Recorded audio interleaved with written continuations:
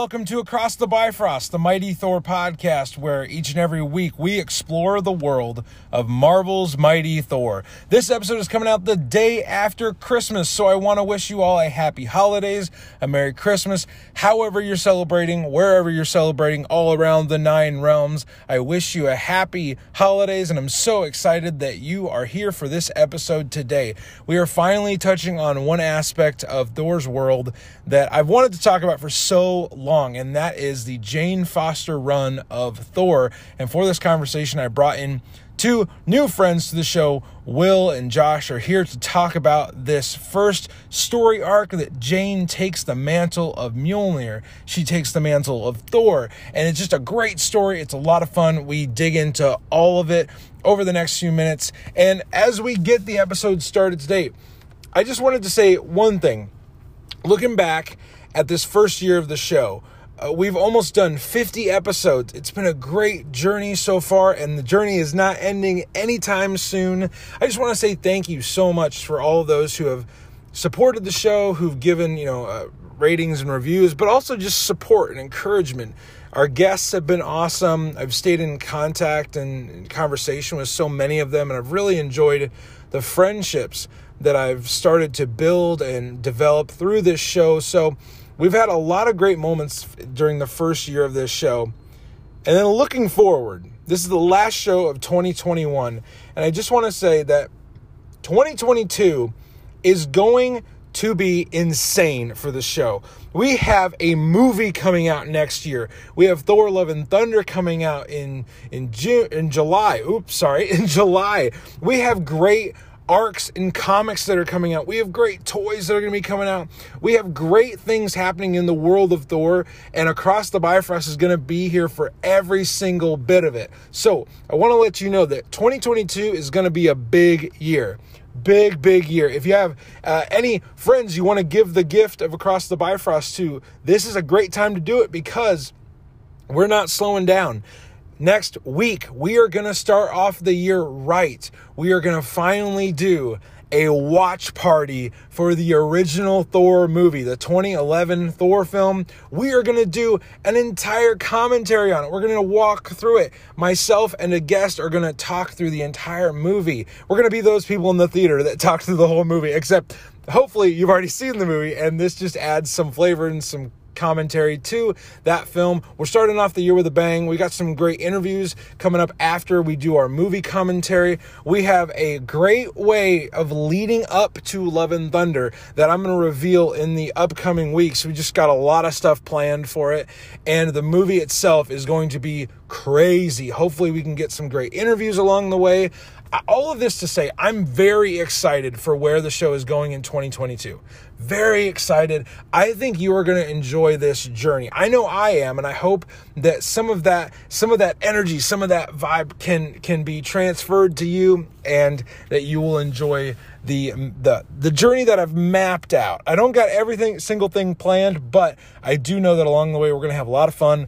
We're going to learn a lot, and we're going to enjoy the world of Marvel's Mighty Thor. So, all that being said, I appreciate you all, and we're not slowing down. So, in the spirit of not slowing down, here is our conversation with Will and Josh from Systematic Geekology on Jane Foster, the Mighty Thor.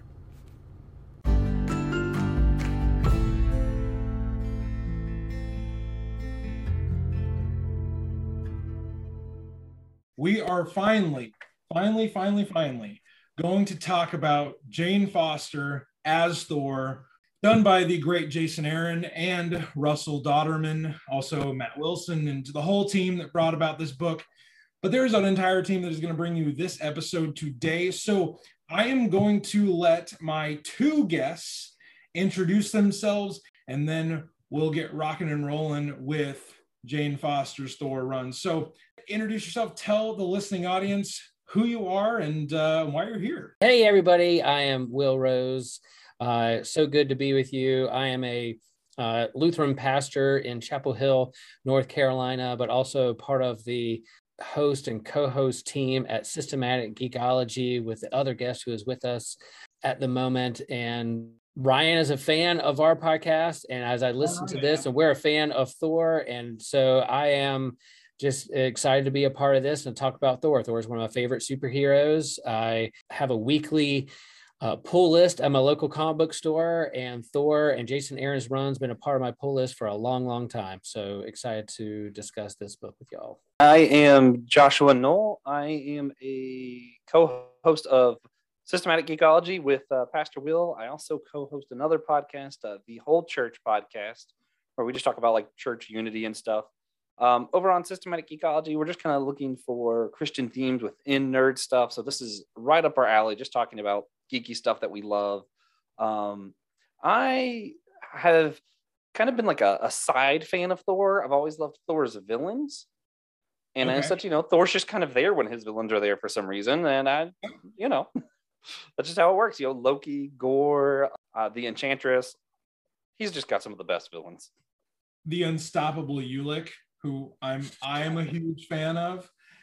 You couldn't be more right. He's got some great baddies. So just a little bit more background of how we got here, how this group of guys got here on this show today. I had reached out to one great comic book writer, Jason Aaron.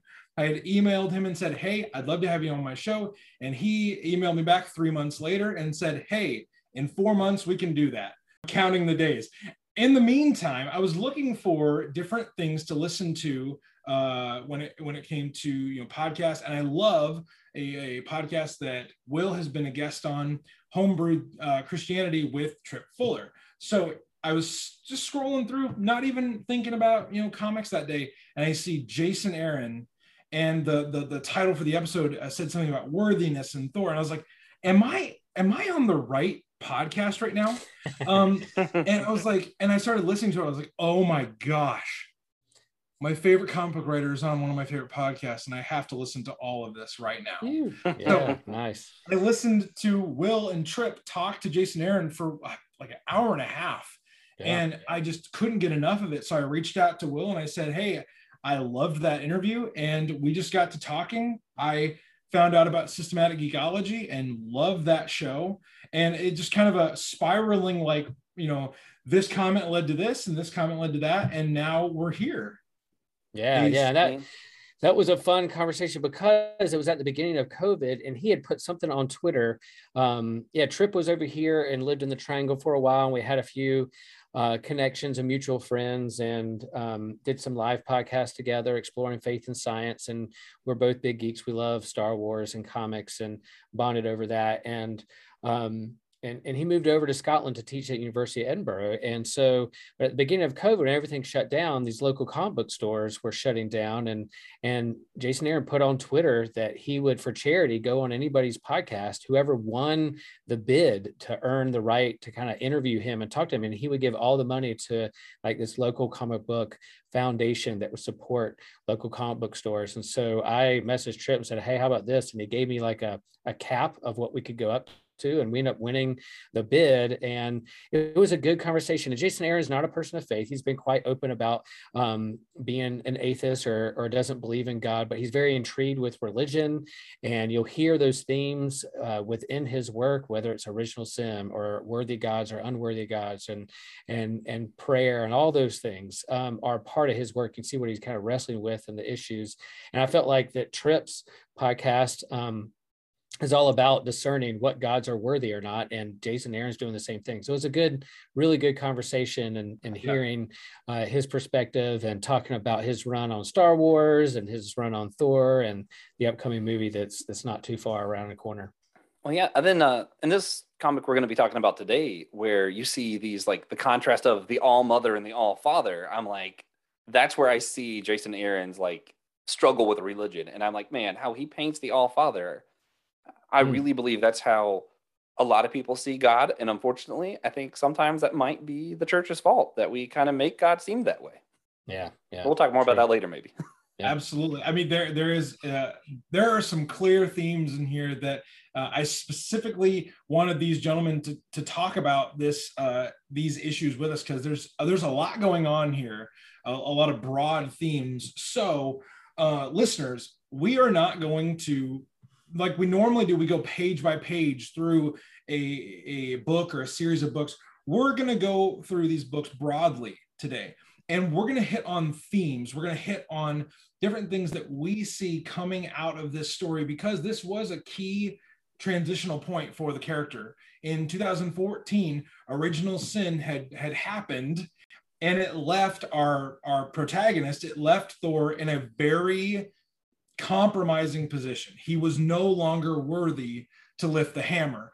This arc comes along, the repercussions of Original Sin come along, and we're going to expound on kind of what unfolded out of that when, as we know, looking a few years back, Jane Foster became worthy to lift the hammer and become the goddess of thunder. With this movie coming out and Natalie Portman playing Jane Foster and her becoming Thor, I'm like, okay, if you don't know that that's the character, then wow, you've really been good about keeping safe for spoilers. But this story, like Original Sin, you know, in terms of like Original Sin, Marvel loves their event. So it's a big event written by Jason Aaron. And then, yeah, the end is somebody whispers this phrase to Thor. And I don't remember what the actual phrase was. Maybe Ryan does. He can talk about that later when he talks about Original Sin. But so it whispers something in that's so small, it's unreadable. And so he becomes unworthy, some secret dark past. But this setup for Jane Foster goes way back even to like Jason Aaron's run in Thor number 12 with that quick issue Once Upon a Time in Midgard. And so there's this vignettes of Thor visiting Midgard and encountering humans and things that are happening on Earth. And he happens to stumble upon Jane Foster, his longtime friend, used to be girlfriend, and she's bald. She's going through chemo. She has cancer. And so he gets really pissed off. He's like, what? How can this be? I got to fix this. I'm a god. I'm divine. She's like, no, this is a real human experience that humans have to go through. So let me go through this. So this little vignette kind of set up something that he planted way back years before, jumping into this story arc and revealing which Thor is worthy or Jane Foster becoming the worthy Thor. We will jump in and like I said, we're going to go broad brush strokes here.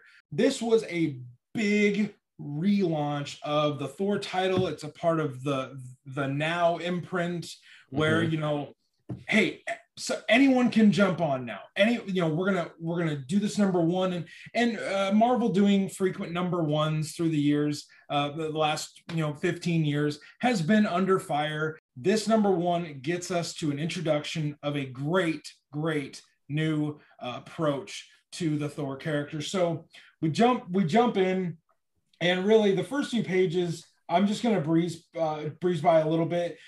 The Frost Giants show up on Midgard, and they're messing with a Roxxon. Roxxon is a very influential company in the Marvel universe. They've got their hands in everything. Not Exxon. We're not talking about Exxon here. We're talking about Roxxon. Or are we? Did I say Exxon? Or are we? No. I just like that's what they're alluding to.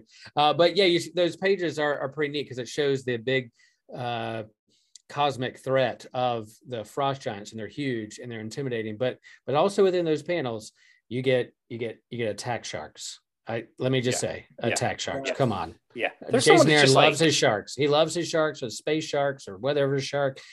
He put in there attack sharks, of course.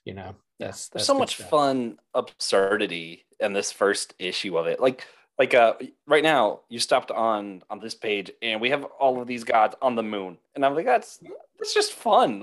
Like, yeah, chilling on the moon after the Frost Giants have attacked Roxxon. We go to the moon, and all the gods are sitting there chilling as begs the hammer, please move, please move. But he's no longer worthy. He's defeated. He's defeated. Yeah. And he's having. It seems like he's having an identity crisis. I'm like, man. Oh yeah. It's I've been there. Yep. Who hasn't? Knowing that there's an inner struggle in even him as a person. So getting to write Thor as having intense internal struggle and battle like that might have been something that was almost maybe therapeutic for Jason Aaron. Maybe it was even hurtful for him to write a character who was struggling with crisis on such a deep, painful level. Freya, the former All-Mother, well, rightful All-Mother, but being usurped by her husband, Odin, the All-Father, they disagree on how to go about Thor being unworthy now. And it's they have a big argument, a blow up about this, which ends with Freya reluctantly being like, okay, whatever. Not whatever, but and can I just, I know we got to keep going, but the phrase go back, Odin is trying to lift the hammer and he can't either. So he's not worthy either. And so he was complaining earlier that the All-Mother was coddling Thor. And so she's like, as he's trying to lift the hammer and he can't, she says to him, does this mean I've spent too much time coddling you as well? And I'm just like, it's such a good comeback and clap back at Odin for his brashness. Yeah. And as a somewhat newly married guy, I gotta just appreciate the art of how they drew her face, that look. I'm like, man, I've seen that look. I've seen that look. Yes. I'm wrong all the time. I see that look constantly.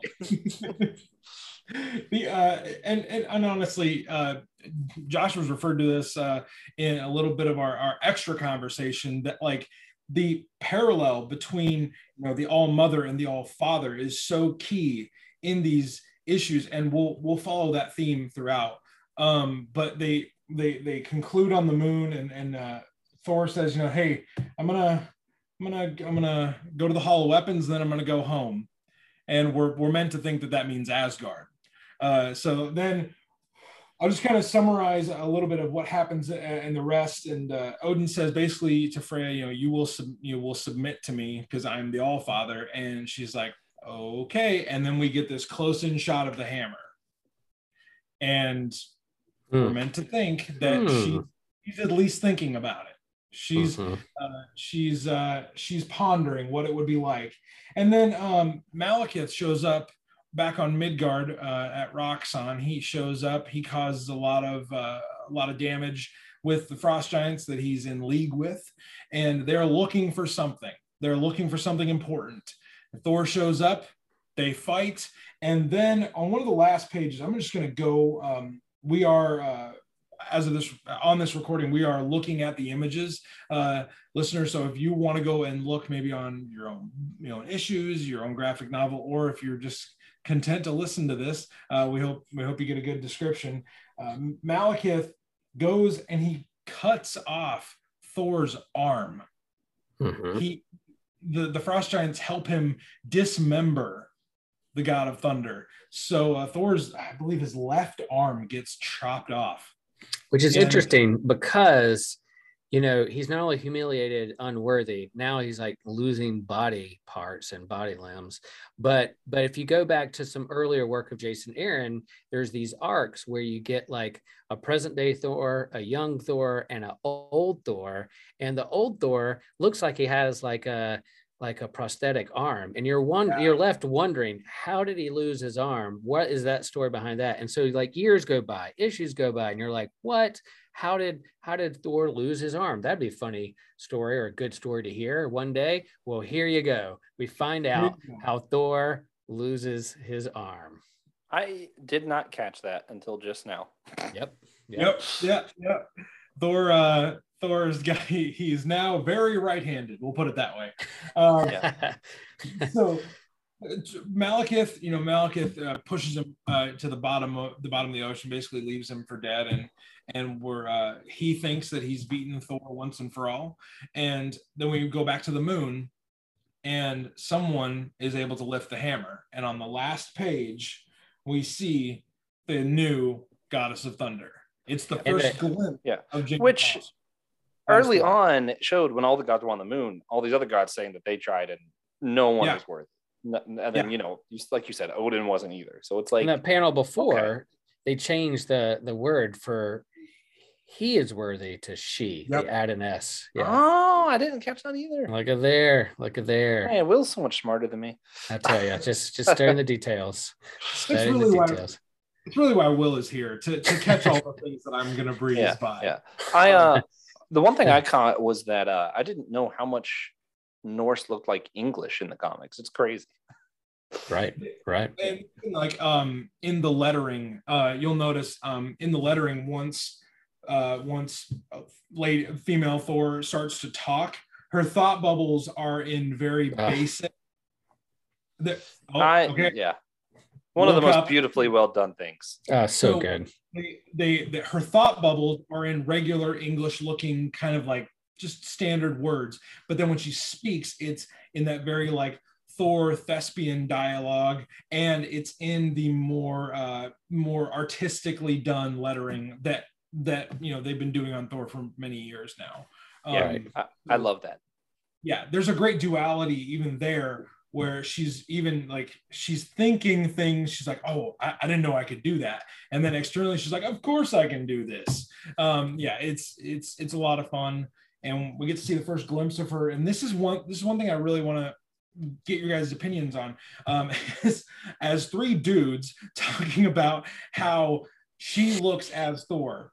Her look is distinct and different, but still embodies the character. So I just wanted to know what you guys thought about her armor, her helmet, how she looks as the character.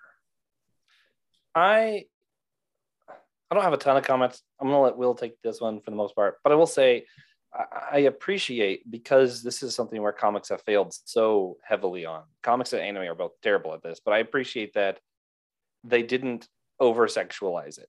I'm like, this is just, she looks like, not any more scantily dressed than like most of, Spider-Man in tights kind of deal. Yep. Like that's not any. Yeah, good point. Yeah, she just looks like a badass. She's got her kind of hip out a little bit and confident. I mean, she, we'll see in the next issue her wrestling with, wow, she's even surprised that she's picking up the hammer and Thor. There's this duality, like you said, the humanness and the divine all wrapped up in one. Hey, how about that? And but she's lifting this hammer, lightning around, cape flying, wind, storm. There's a storm brewing. You can tell she's in the middle of a storm. But yeah, she's not overly muscular. She's not over sexualized. She is Thor. She's confident. She's a badass, and it's a mix of the kind of the ancient and new all wrapped up in one. Yeah. Go ahead. Sorry, I was going to do a couple comments with that. Is so one, just because in case people didn't know, the comics just do a much better job at keeping canon with whoever has the hammer has the powers of Thor. Thor doesn't have it, he also isn't Thor. So, or at least it used to be a lot more like that. So it. That is sort of the whole thing with the hammer. She picks up the hammer. Yeah. She is Thor. Yeah. What I really like is this draws back to some of Marvel's origins to me, where like what took Marvel off was Spider-Man. That was their first big hit. And it was because you had Superman, who is basically a god, and no one relates to an alien god. You have Batman, who's this billionaire. And then here comes this kid who is just the most relatable kid there is, who's fighting these supervillains. And you're like, that's a character I can relate to. And this is a Thor that we can relate to. The other Thor is literally a god. I don't have anything in common with him other than some of his interests. I don't know what it's like to be a god.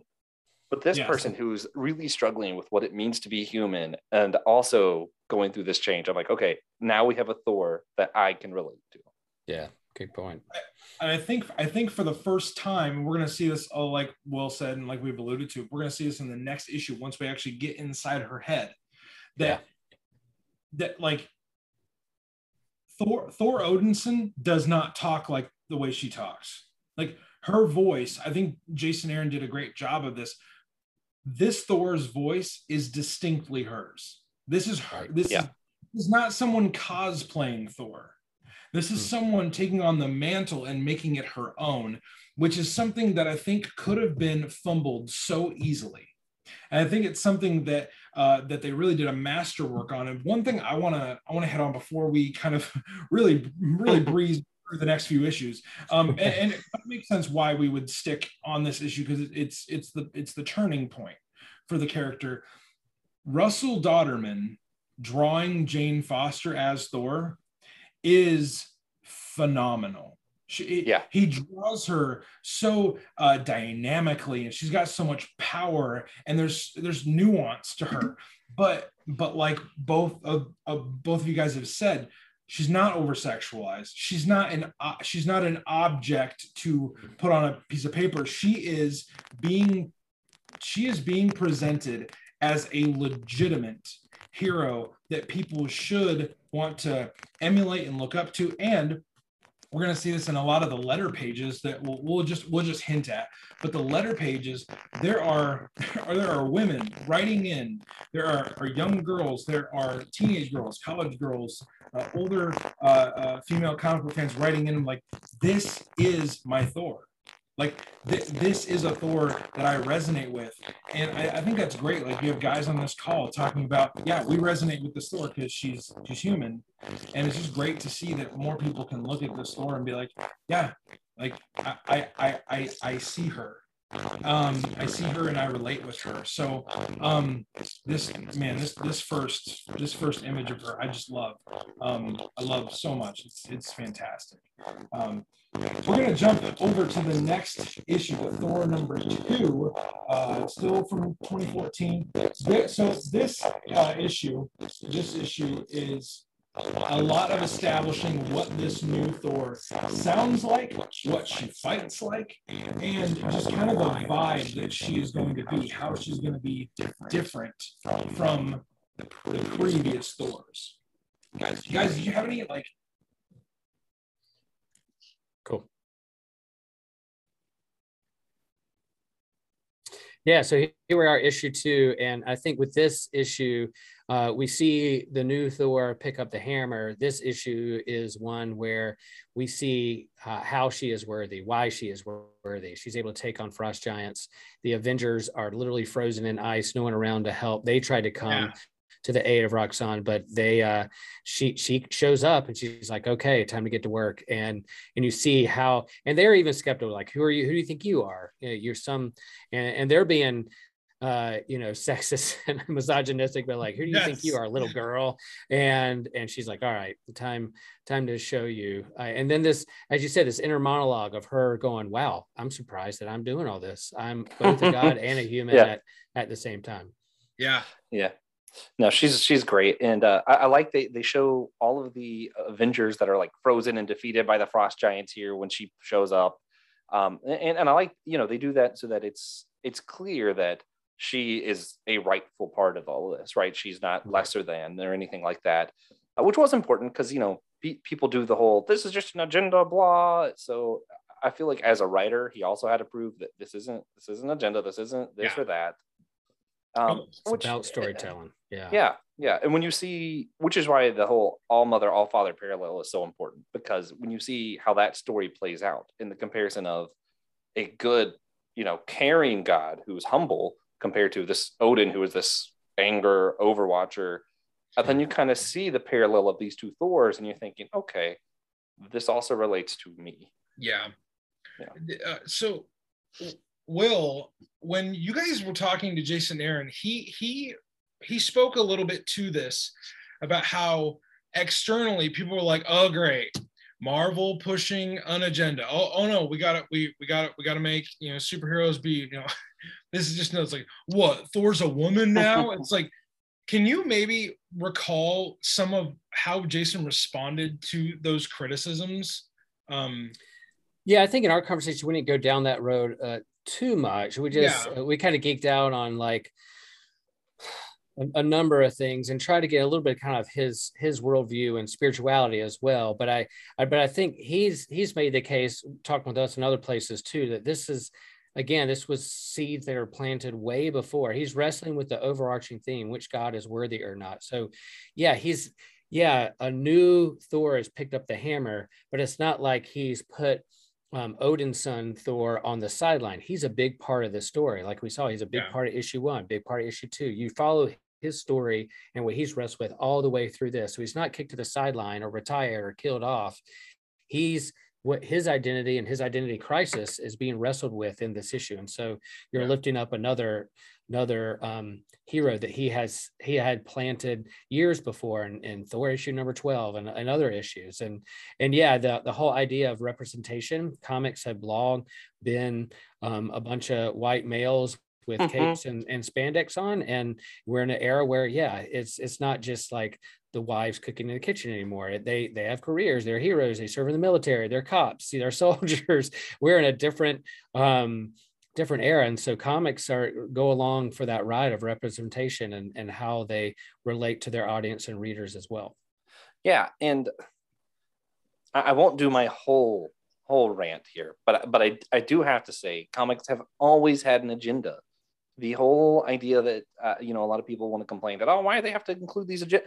Captain America started specifically to try to encourage America to join World War II. Like, that's as much of an agenda as you could possibly get. X-Men are all about the LGBT community and racial justice from the beginning. Like, it's like none of this is new.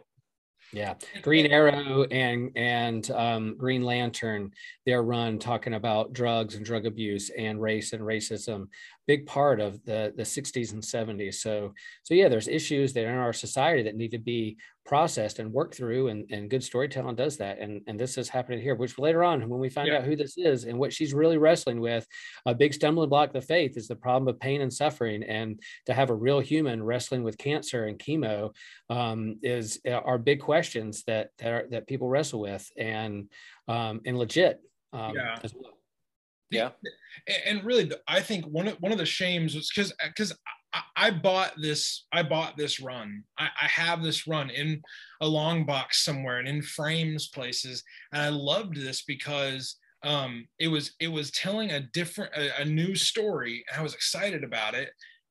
But what I heard, the criticisms that I heard were like, well, I'm not going to read that. Like, if Thor's a woman, I'm not going to read it. It's like, okay, then you've given up the credibility you have in this argument, because you don't even know what this new Thor's about. You don't even know what she's going through, what she's struggling with. And what if I kind of went on a little bit of a I don't want to say it. I went on a little bit of a rant with a buddy of mine the other day because he was talking about the thing about Jonathan Kent over in DC Comics right now. Right. And how that started this firestorm of like, we've got gay superheroes, bisexual superheroes. Here's the thing: most of comics, guys like me, have no problem about the existence of aliens, interdimensional travel, time travel, all this kind of stuff. But a female Thor, a gay superhero, like, oh my gosh, like, quit pushing your politics in my comics. It's like, hey, we believe some pretty ridiculous things when we approach comics, but what if people of any kind of person could look at a comic and say, hey, I can see myself in that comic. I can see my struggle. I can see my life. I can see my ups, my downs in that comic. And I know we're putting a lot on Jane here, but a lot of the criticisms of her were very like, this is just trendy comics. Like, well, that's knowing your audience. No. That's knowing your audience. That's knowing how to speak to them. Like, Jason Aaron is given no agenda here. He writes the story that he wants to write. And he does a great job at it. Yeah, took a lot of flack for it too. Oh my goodness. Yes. I was actually told once when I picked up an issue of this run of Thor, the guy behind the stand said, "Are you sure?" I said, "Yeah, I'm sure." Like, wow. I think I'm paying you for this, right? Like, yes, I'm sure. I love this new Thor, and I'm a big fan of her. Which side note, this is more for one of my other podcasts probably, but I do just want to mention it. Yeah. It does bother me a lot that you'll have a lot of your conservative Christians, lower C conservative Christians who do the whole, well, this is just feminism and feminism is bad and that's pushing LGBT and that's bad. And I'm like, okay, but you guys love Iron Man, who is the worst sinner of sinners in any comic ever. Like, come the on. War Profiteer. War Profiteer. Yeah. Okay. I mean, in comic book version Iron Man, he gets drunk and kills children. Like, I'm like, you can't hold being a woman against someone and then turn around and support that guy. Like, he is Anakin Skywalker levels of bad. Yeah, awful.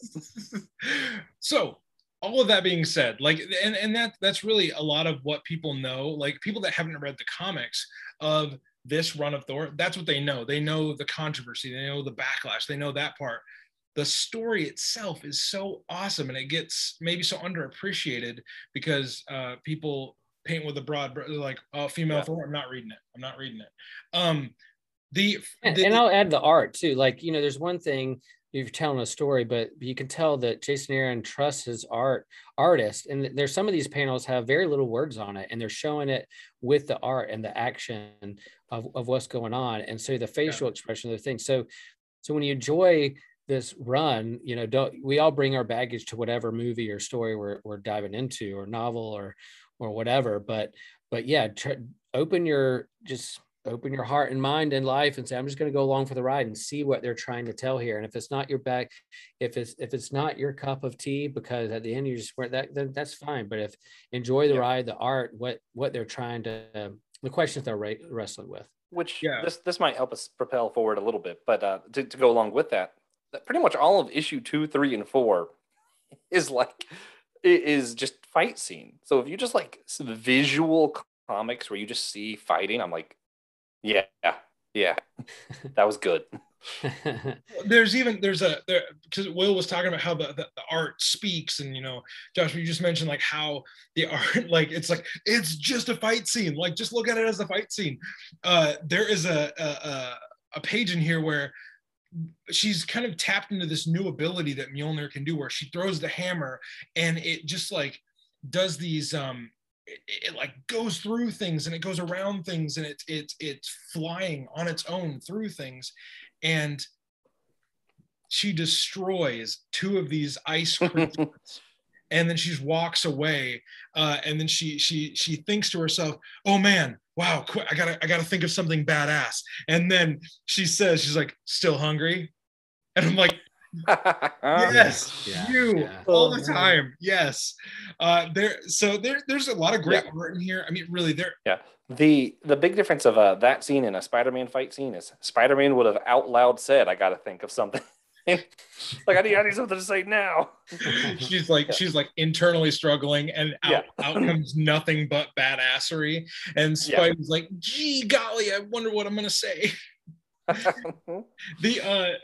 The conclusion of this issue centers around Dario Agger, who is the Minotaur, the CEO of Roxxon. He's for lack of a better term, he's a massive jerk. He's very self-absorbed. Him and Malik corporate CEO, right? He's got he's maybe he's a message that people are trying to send.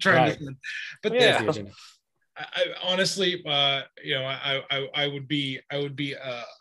would be irresponsible if I didn't mention that Ulik the Troll shows up here. Listeners to Across the Bifrost know Ulik is my guy, and I can't wait to talk. I will never miss an opportunity to talk about Ulik. Ulik is like the head of security for Roxxon, which is like so random and so awesome. But Ulik shows up in the Frost Giants. They take this Roxxon base and they put it up in the air and they freeze it, and it's just kind of a cool set piece. Oh, go back! I didn't even notice this before. You have the Dark Elf. How do you say his name? Malik. Yeah. He's wearing Thor's arm as a scarf. Oh yeah. So dude, he's so creepy. He's just a creepy villain, and very what a good villain. But wearing Thor's arm like a scarf is he's very very just creepy and quirky. I love Christopher Eccleston. I don't blame him.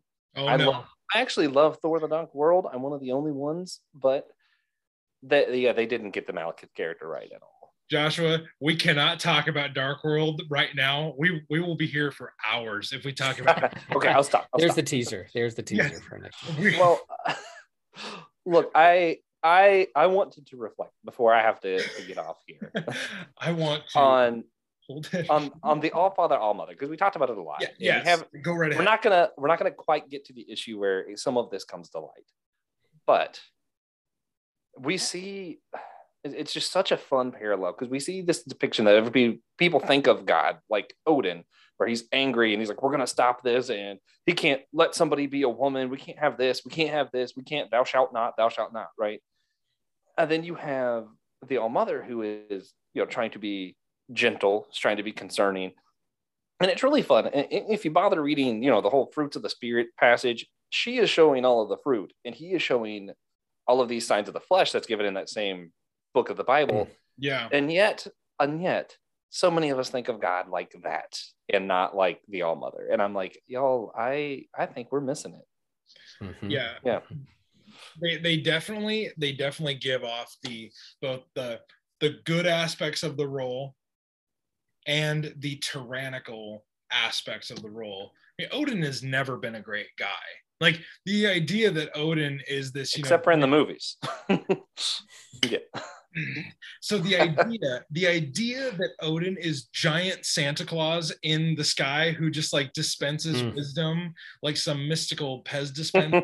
Like Anthony Hopkins' portrayal of Odin is awesome, but it is not accurate. Even going back to Norse mythology, way back to when it originated, thousands of years ago, Odin's not meant to be, Santa Claus in the sky, granted wish. That's why Thor was always the favorite, right? Thor's the one who brought the storm and brought relief and the rain when he needed it. So, yeah. Oh yeah. There you go. Oh, yeah. Which last teaser, and then I'm gonna peace out. Okay. Since we're not getting to the other issues yet. Y'all, issue 4, when Thor questions, is this his mother? Because, all of these signs, I'm talking about the fruits of the spirit that she's showing, it's like, oh, it's got to be her. It's totally worthy. I won't say what she does, but there's a panel where it just shows Thor's face after she proves it's not his mother. And it is one of the best drawn facial expressions in all of comics. And if you haven't seen it, just find that one page if you can. Hey Joshua, that right there. And tell them what happens, because this is going to be a mishmash of different things. Okay. Listen. So we're all looking at the image right now. At this point, we're all kind of like, this is probably his mother, because that's what all the signs are showing with the parallels of Odin and the All Mother, and then Thor and Girl Thor, and then Girl Thor kisses Thor. And he just has this face of just complete and utter awe. Like, I don't think that's my mom. He's just like, I have so many feelings right now. Yeah. She literally says, still think I'm your mother? And he's like, I certainly hope not. Fantastic stuff. That was the panel that you wanted to get to, right? That is my all-time favorite, if I had to pick an all-time favorite panel, it might be that. Because that alone says everything I need it to say. Like that has its own story just right there. And you can just can you imagine the mandate coming down? Like Jason Aaron sends an email to Russell Dodderman's like, hey, we got to throw people off the scent here. So how about we do this? I want this panel to be its own meme. I feel like it should be. But anyway, we'll make that happen. Oh yeah. Joshua, thank you for jumping on for this portion of the discussion, man. Thank you. Hey, thanks so much for having me, man. All right. Peace. See ya.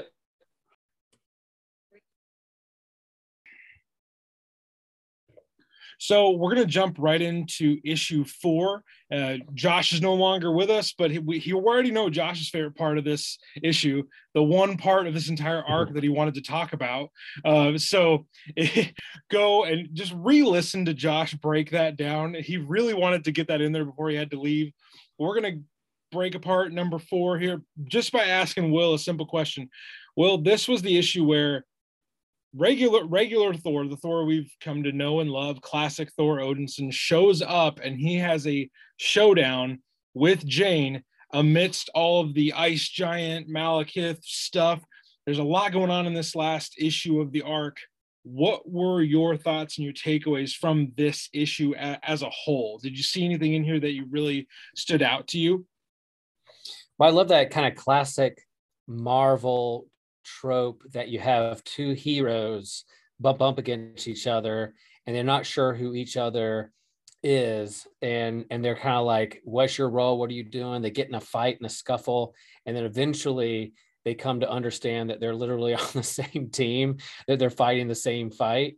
And so, man, how much do we do that in life? You're like, wait, I don't know if I like you, I don't know. Oh, wait, You like Star Wars, I like Star Wars. You like Thor, I like Thor. Did we just become best friends? Cool, let's work together. So that happens all the time in real life. And here we are, two heroes who are wrestling with who they are right now. Thor is having a big identity crisis. Jane is like, who am I? She got dual dialogue going in her head, what she's doing, or actually trying to figure out who she is. And then you get to see them kind of literally go toe to toe. And I think that's Aaron trying to show you that this new Thor can hold her own, not only against villains, but also against the OG Thor, the original Thor. Like, let's go toe to toe with this guy, and then they can kind of work together on what's next. So you eventually move to like this mutual respect for one another, which happens a lot in comics, which is kind of fun to see who would win in a fight between these two heroes. Yeah. And then eventually they become best buddies. I feel like hypothetical arguments are what comic book fans do best. It's just like we live in this world of hyperbole and theoretical, showdowns. And this is one that comes to life pretty vividly for at least a few pages in here, where Jane is testing her mettle against literally the person that she took the role from. And she stands even with him at the end. They are able to, they have this fight for a little bit, but then they turn to the ice giants, and it's almost like, they job these ice giants out, and they take care of them real easy. And then after the Malekith scoots away, being kind of the slime ball he is, and right.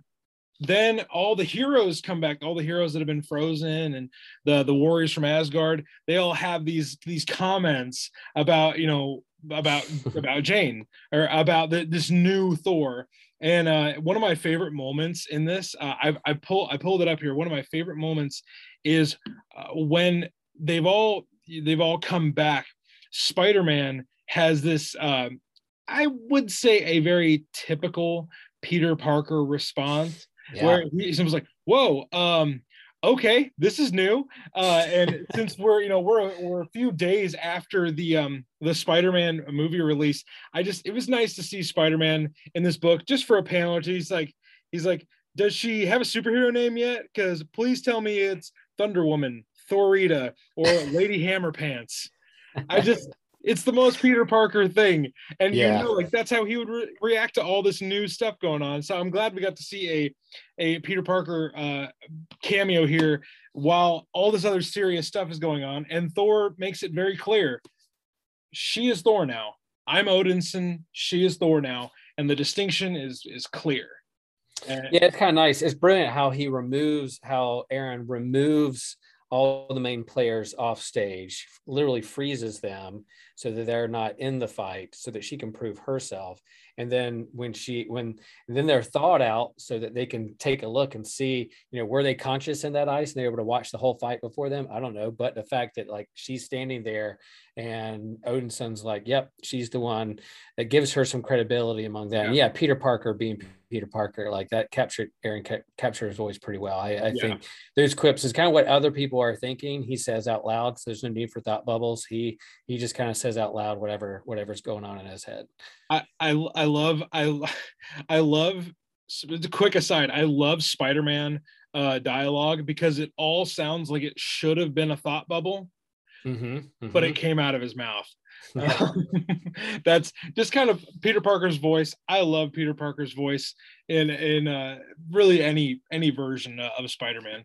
But the issue kind of wraps up with a little bit of a cliffhanger, because we thought Malekith was scooting away to do his own thing, and turns out he comes back and he and the Minotaur, Dario, are in cahoots together. So that shows up later on, but it's just to let us know that like Malekith's got a grand plan, and a lot of the little seeds of the War of the Realms continue to get sprinkled there. It's Jason Aaron being a master storyteller.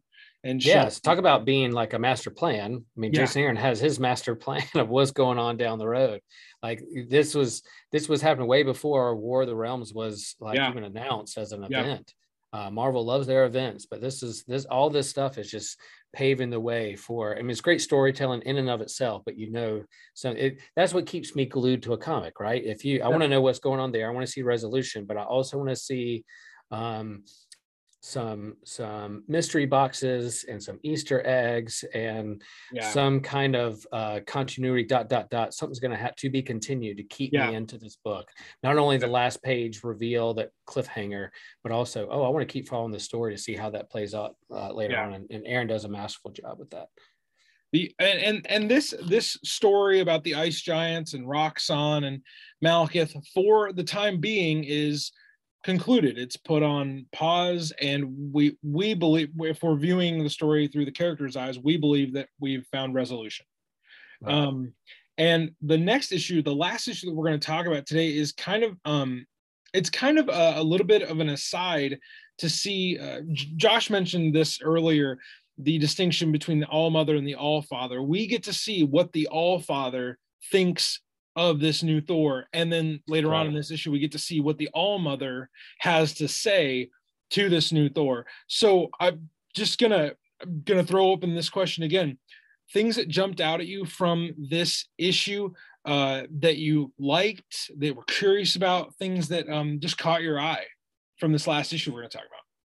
Well, I think, all mythologies, the grand stories that humans have told, to either entertain or to help us process the big questions we're wrestling with. I think they reveal kind of the dynamic of family and messy relationships. And I think that's what's going on here. Whether it's Norse mythology or Greek mythology, whatever mythology you want to pull up, there is real life scenarios that people are wrestling with. So I'm wrestling with my brother. I'm wrestling with my dad, my mom.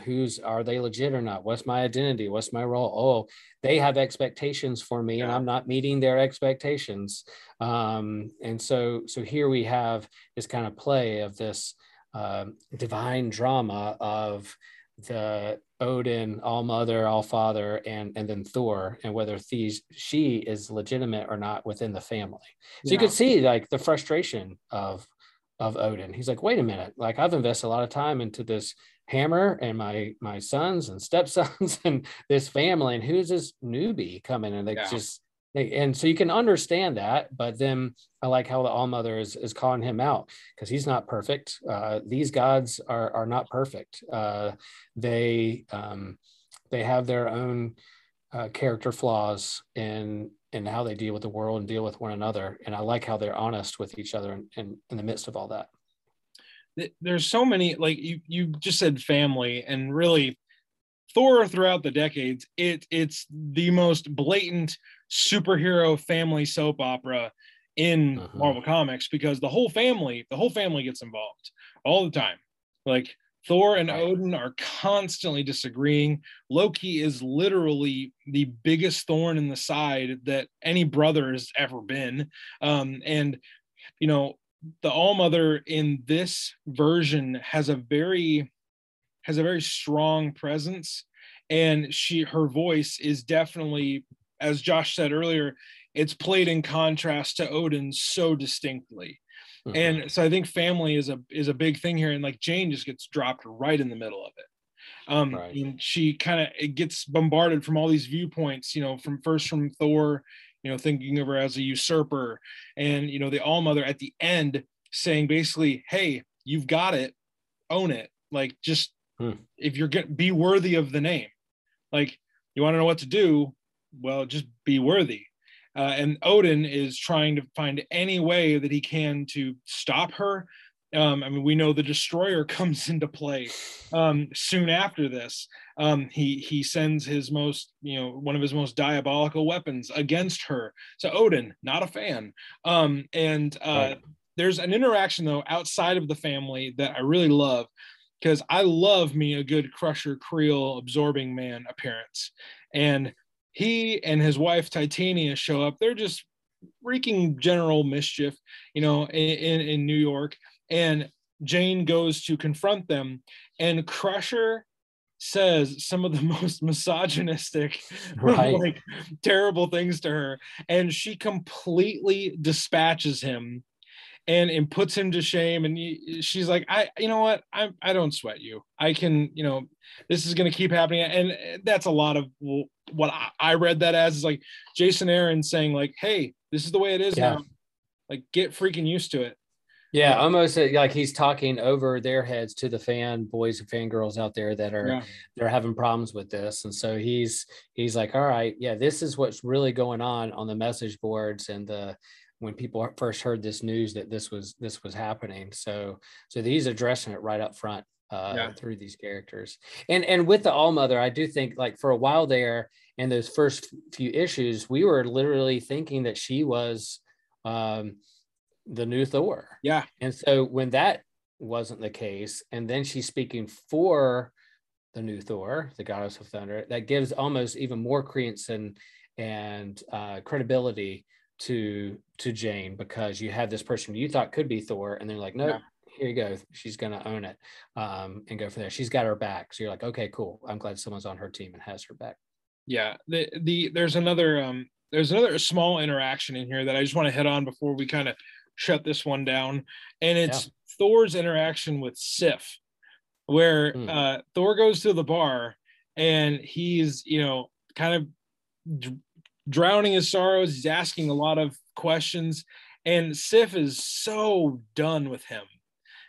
She has had it with this guy, and we kind of get the first inklings of like, okay, Thor's going to go through a process here. It's not just going to be like, it's not going to be a Stan Lee, Jack Kirby arc where like, oh, well, next month he's going to be back to being Thor. Like, this is going to take a while. And that led to, it's scenes like that remind me of the Unworthy Thor run of issues that really dug into like, what's it going to take for him to find answers, to find resolution. I think those scenes with Sif just kind of highlight how much of a journey this is going to be for him. And it truly is for a long time. Yeah. So right around this time, remind me, was the spinoff book Unworthy Thor going right alongside this Thor, or was it a little bit later on? I know after this arc, Odinson's a part of this story. And so it's not like he's being sidelined or killed off just so you could have a new one. He's a part of that story. And so his journey kind of takes, while not taking up so much room in Jane's book, he has his own book later on where he's really still wrestling with his of course Marvel wants to sell another Thor book with it, but to have him have his own story wrestling with his identity and the big questions he's faced is important stuff. I don't know the exact timeline and how if they were parallel, or if my guess would be that Unworthy Thor kind of came a little bit after, because like this book to me is kind of establishing, it's the same Thor book, but it's establishing, okay, these two characters are on very different paths. This run of Thor only goes for 8 issues. And it spins off into the Mighty Thor and then the Unworthy Thor. That would be my guess, but I don't remember right now. I'm sure I can correct myself later. Yeah, later on. But still, just in the fact that Jason Aaron has this plan and this whole, narrative in the fan base that, oh, you're just replacing Thor with a female version of Thor. No, they're all part of this story. The original Thor, Odinson, they're all interweaved. The family, Sif, Odin, All Mother, all of them are there, a part of this team in these books. And while they have their own story arcs, they're still part of the same universe, and fun to follow to see how it resolves and how it plays out. So that being said, like we've come to the end of this portion of our Jane Foster journey. And I just wanted to give you one last kind of parting volley here, Will. Any final thoughts about these first 5 issues, really the establishment of this new Thor? And just leave people with your final thouts, I guess. Yeah, as we put a bow on this gift of a story, and that's why Will Rose is here, everybody. For those well-timed Christmas references. That's right. That I think, comics are like Man, I love comics just because it's just one of my favorite mediums of storytelling because of the art and the style and the words and the serialized storytelling. And you can't wait to see what happens next in the story. And so these comics have their splash pages, and you're literally in awe of what they're creating as a creative team, as author and artist. But not only is it fun, entertaining, but these stories should also challenge us too. And so I think Jason Aaron has his oh my goddess moments, and he has his splash pages, and he's doing things with characters. Wow, that's really neat. That's cool. But he's also challenging his readers to kind of rethink and see his characters from a different angle. And so that question, is your God worthy or not, is a pretty important question, as a minister, as someone, a person of faith. I think that's something we should ask every day. What makes a God worthy? What are your gods, and what are you putting your faith into? And then is it worthy of your devotion or not? Are big questions. And I think pulling Thor through this, and even Jane, and we see like her story, and later on in these story arcs, what's going to happen when she picks up the hammer or not, are pretty deep questions that most people wrestle with. So I think that's what I love about the story arc and what it continues to do. Yeah. And what I hope they do with the movie. I don't know if you can't get into all of it, but I hope they use some of the source material to help see and ask those questions. And I think, in the MCU, Thor was wrestling with grief and trauma and his purpose, and we saw how that played out. He saddled up to the bar pretty long. You could see he sat up to the bar for a long time playing video games with his friend. But he's asking that question. I think that's what's doing. That's why I think the smart people in the MCU and Disney or whatever, like, here's a story arc that we can use, because it really goes deep. Yeah, I agree wholeheartedly. Like, I'm so excited for that movie. It's gonna be everything. Like, what's crazy is it's going to be everything. And yet there's so much more that you're right. They can't do all of it. But I really do hope that they're able to nail the parts that they're able to do. Like, and we're going to talk about Love and Thunder for, a long time. So, I think we're about eight months out from the release of it at the time of this episode's release. So, it's a lot of exciting stuff to look forward to, and really the story begins here. So that's it. Go ahead. Yeah. I was just gonna say, like, I'm really excited for, but I also have to kind of check my fanboy expectations too, because sometimes I know I do this with Star Wars movies and Star Wars characters. I'm like, I get my hopes up, and then those kind of hopes can sometimes be dashed because they're not doing exactly what I hope them to do. But I want to go in with an open mind. Just on a recent episode of our podcast, Systematic Geekology, we were talking about the Boba Fett character, where, like, I entered into some toxic fandom there myself. I found myself pulled to the dark side because they weren't necessarily doing the things I wanted them to do with these characters in the sequel trilogy, and what's going on with Boba Fett. And then here comes our savior, the Mandalorian, who kind of helps reboot and ground us. But I want to take what I've learned from me slipping to the dark side with my Star Wars fandom, with the next phase of the MCU, and with what they're going to do with Thor, because I love these story arcs so much. I want to go into this movie also being open. It might be a whole new different interpretation and different angle of looking at it. And I'm going to go in kind of, all right, let me see what you got. What kind of story are you going to tell? Yeah, it's exciting. It's going to be a lot of cool new stuff. So before we leave you today, Will, as we part the Bifrost for the day, will you just let people know how they can reach out to you and kind of follow the creative stuff you and Josh are a part of? I would love to give you guys just a quick little shout out on this show, so people can go find you guys.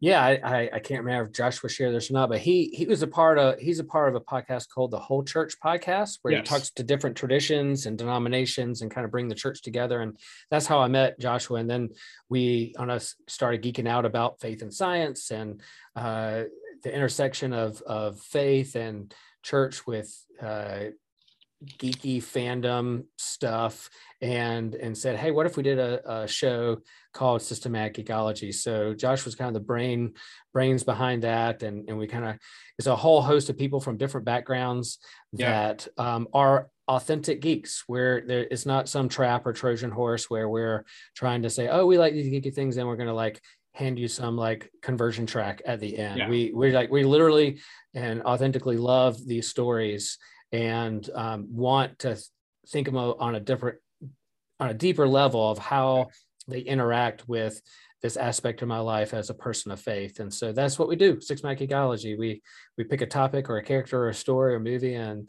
we geek out on it, and then ask like, how can that help us go deeper in our faith? So that's what we do. There's a website, systematicgeekology.org. You can find us there. We're on social media as well. I'm on social media, Facebook, Instagram, Twitter, that if you want to kind of ask me questions about what I geek out on, or have a friendly debate about Star Wars and MCU, I'll be happy to enter into that conversation with you.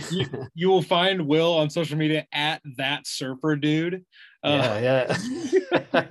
You're well, I wish I had that handle. I don't have that handle, but I do post a lot of surfing stuff on my Instagram page. That's for sure. I geek out on surfing a lot. Growing up at the beach, meet a beach bum.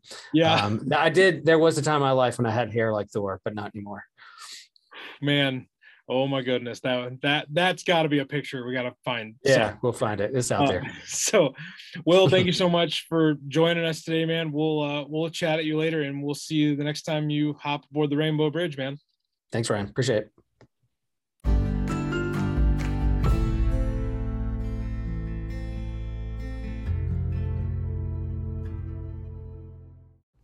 That is going to do it for our show today. I hope that you enjoyed this breakdown of Jane Foster as Thor, her first little adventure that she gets to go on. It was a whirlwind of emotions and action and just so much. What really makes a great Thor story, I feel like, was encapsulated in this conversation about the first few issues where she takes the hammer and the mantle of Thor. So, hope you enjoyed our conversation. We are going to be coming back to Jane a lot this next year because of the Thor film that's coming out, where Natalie Portman's going to reprise the role of Jane Foster, but she's going to have kind of a kick-ass addition to the character where she's going to become the mighty Thor. So, all of that being said, 2022 is going to be a huge year for us covering that era of Thor, the Jason Aaron era, the Aaron era. That sounded better in my head. But before we leave you today, I want to do a special year-end Ryan Recommends. So this year, I was thinking through a lot of the different things that I love, and I was thinking through the holidays, and I thought, it's the day after Christmas, but I'll recommend to you my favorite holiday movie. So for this episode, Ryan recommends that each and every Christmas you do what myself and my family do. We watch Christmas Vacation. Christmas Vacation is my absolute favorite Christmas movie of all time. It is the best. I rarely can go through a Christmas-themed situation and not think of or outwardly quote a Christmas Vacation line, moment. It's just my favorite Christmas. It's my favorite Christmas thing in entertainment. So go watch Christmas Vacation. The movie's been out for forever. So go and watch that, and I know you will enjoy it. So this is the last podcast of the year. I want to just say, again, thank you very much. I appreciate you all. If you feel like going and leaving a rating, a review, and subscription, that would be great. Spotify now allows you to rate, so you can rate on Spotify, so go ahead and do that. And that way in 2022, as we get closer to the movie, more and more people can find this show, The Thor Show. So more people can find it if you rate, review, and subscribe, and share it with a friend. I know Christmas was yesterday, but give the gift of Across the Bifrost. Give the gift of the mighty Thor. We got some great stuff coming up for you, and that's just stuff people won't want to miss. So don't give them an excuse to miss it. Share it with them. And if you're interested in joining our Patreon, we have some great bonus conversations over there that you can be a part of just for a few dollars more to help us upkeep the show and keep the show going, keep the lights on, keep the Christmas lights on. Go over there. Our Patreon has some great bonus content that's ready for you right now, just for a few dollars more, just for some shillings in the coffers. So that'd be a great way to support us as well. Everybody, thank you so much for a fantastic first year. Thank you so much for joining us today. Thank you for being a friend of the show. Thank you for joining us aboard the Bifrost. And remember, stay worthy.